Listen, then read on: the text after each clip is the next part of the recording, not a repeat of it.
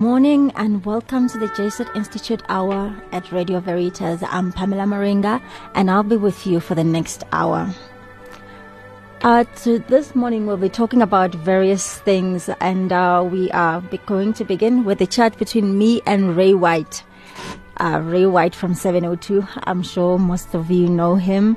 He's a very good friend of mine, my mentor, and a very good inspiration. And then he's in the studios today. And then later on, we're going to listen to a conversation between Frances and Father David. So, good morning, Ray. Morning, Pam. How are you doing? I'm very well, thanks. How are you? Good. Not too bad. Not too bad. Thank you. So, I would like us to talk this morning about the public protector, Advocate Busim Kwebane. You know, lately she announced that she won't be opposing the South African Reserve Bank application. So she overturned her findings. So I just want to know from you, what's your view about her conduct? Well, in a word, embarrassing. Really embarrassing. And I say that because the former public protector, Thuli Madonsela, did a really good job. She did a great job in sort of outlining state capture, state of capture report. And that whole state of capture report was about the Gupta influence, how they've got into SOEs, state-owned enterprises. And she left this legacy.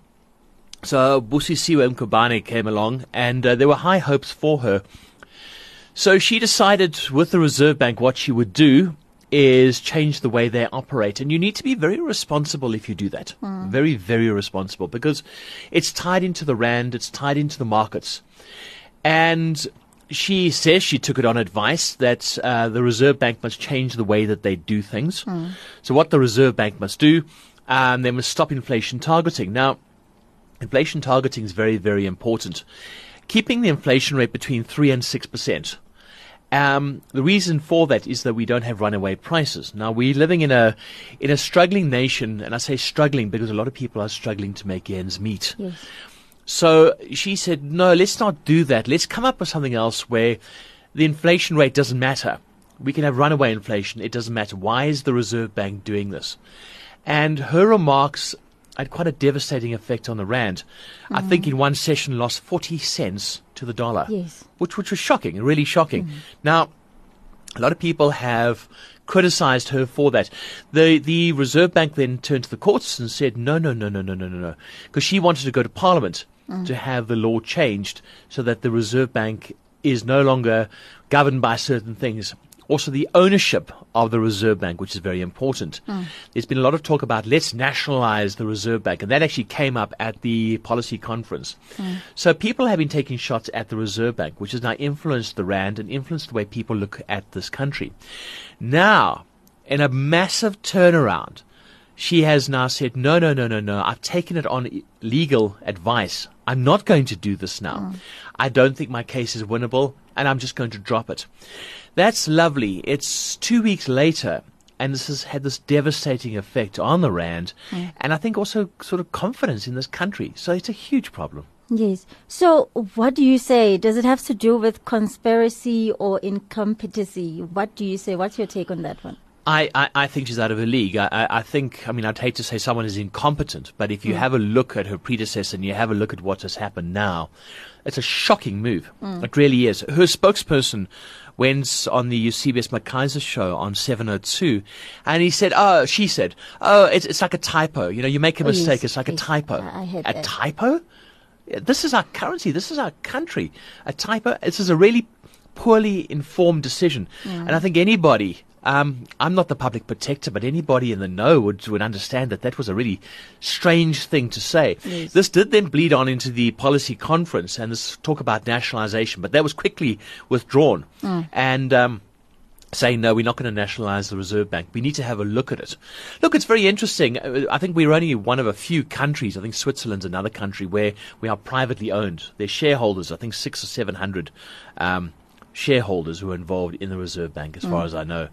apart from that, or six or 700 shares rather, in the Reserve Bank.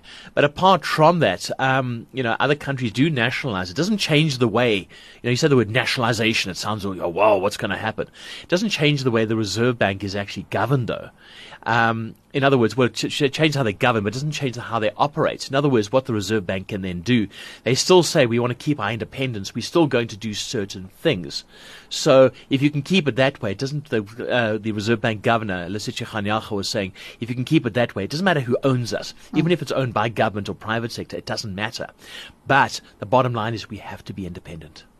I also read about DA and EFF. They want her to step out of office. So what do you think? Do you think she's fit to hold office? No, I don't. I don't, because of what has happened. Also, as well, she's the public protector. Why is she meddling in the affairs of the Reserve Bank? How is that protecting the public? Public protector should be looking at the state of capture report. And look, in her defense, she has now said that President Jacob Zuma doesn't have a winnable case.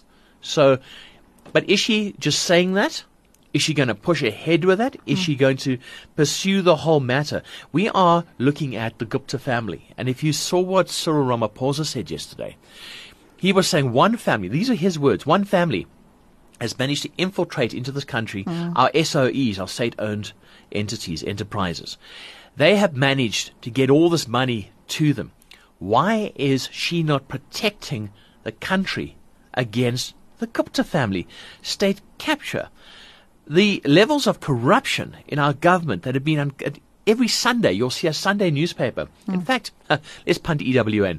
You don't have to wait for a Sunday. Just go and listen to what you hear on 702 EWN every single morning, and you will hear these stories coming out. And Cyril Ramaphosa was saying it yesterday. This is not acceptable. So, as a public protector, in answer to your question, please protect the public. So, obviously, I would say she has been captured too. Oh, I don't know. That's very strong. You don't know, because that's a very strong statement to make. You must be careful, because, obviously there's all sorts of stories going out, but a lot of people may argue that she's just not doing anything. So what decisions do you think should be taken against her? I mean, this is such an expensive mistake, I wouldn't even call it a mistake, but it really cost the country. Well, it is a mistake. It was a huge mistake. It was an ill-informed mistake. Because you have to also have a look and understand how things operate. The Reserve Bank, like I said, is a private entity. It's private. It is for the public. But you can't, it's got its own sovereignty. So as a public protector's office, you don't start turning on organs of government. If you wanted to do something like that, fine. Bring it up as the governing party, the ANC. Discuss it. But to come out of the blue and say, hey, this is what we're going to do, it doesn't work. And there was massive reaction from not just the ANC, the DA and EFF. The ANC also said, hey, hands off. Even the finance minister, Malusi Gigaba, said the same thing. Hands off. What are you doing? So it really looks like their former public protector, Duli Madonsela's shoes are too big for Busim Kobane. Well, it depends what you want, you see. Now, Thuli Madonsela, in my opinion, only my opinion, well, I think the opinion of others as well, was fantastic. Absolutely fantastic. In that she went out to safeguard the country, and things have been going on, things that the whole President's Nkandla estate, where things were absolutely wrong, 240 million rand on security upgrades. But then we had the fire pool, and we had the cattle trial, and we had Marco Mala's tuck shop. And this is a lot of money, taxpayers' money being spent, and it's a bit of a problem. So she came out and she said there's a problem here. We had Brian Molefe from Eskom, and we had the whole Gupta Shabin, where he said, no, I was in the neighborhood, but who said I wasn't just visiting a Shabin? And of course that landed up in tears. So we've had a lot of shenanigans going on. If I had to say to you, Eskom, Gupta, SAA, Nkandla, Transnet, the list just goes on and on and on. And that's a problem.